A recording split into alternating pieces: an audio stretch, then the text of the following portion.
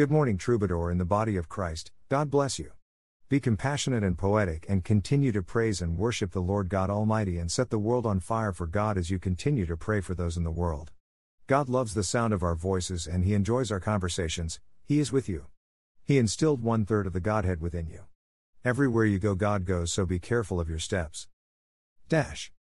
In the Middle Ages, troubadours were the shining knights of poetry. In fact, some were ranked as high as knights in the feudal class structure. Troubadours made chivalry a high art, writing poems and singing about chivalrous love, creating the mystique of refined damsels, and glorifying the gallant knight on his charger. Troubadour was a fitting name for such creative artists. It derives from an old Occitan word meaning to compose. In modern context, troubadour still refers to the songmeisters of the Middle Ages, but it has been extended to cover contemporary poet-musicians as well. Wikipedia. Iseult. 1 ch. 1519. So the singers, Haman, Asaph, and Ethan, were appointed to sound with cymbals of brass.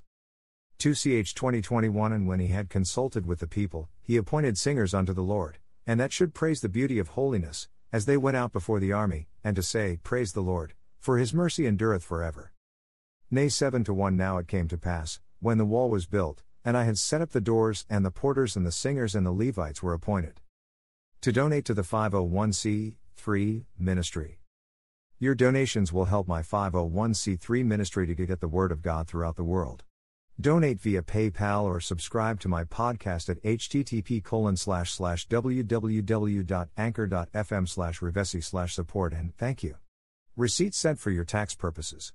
Day 111, the Lord God of your fathers make you 1,000 times so many more as ye are, and bless you, as he hath promised you. $5. Click here to purchase.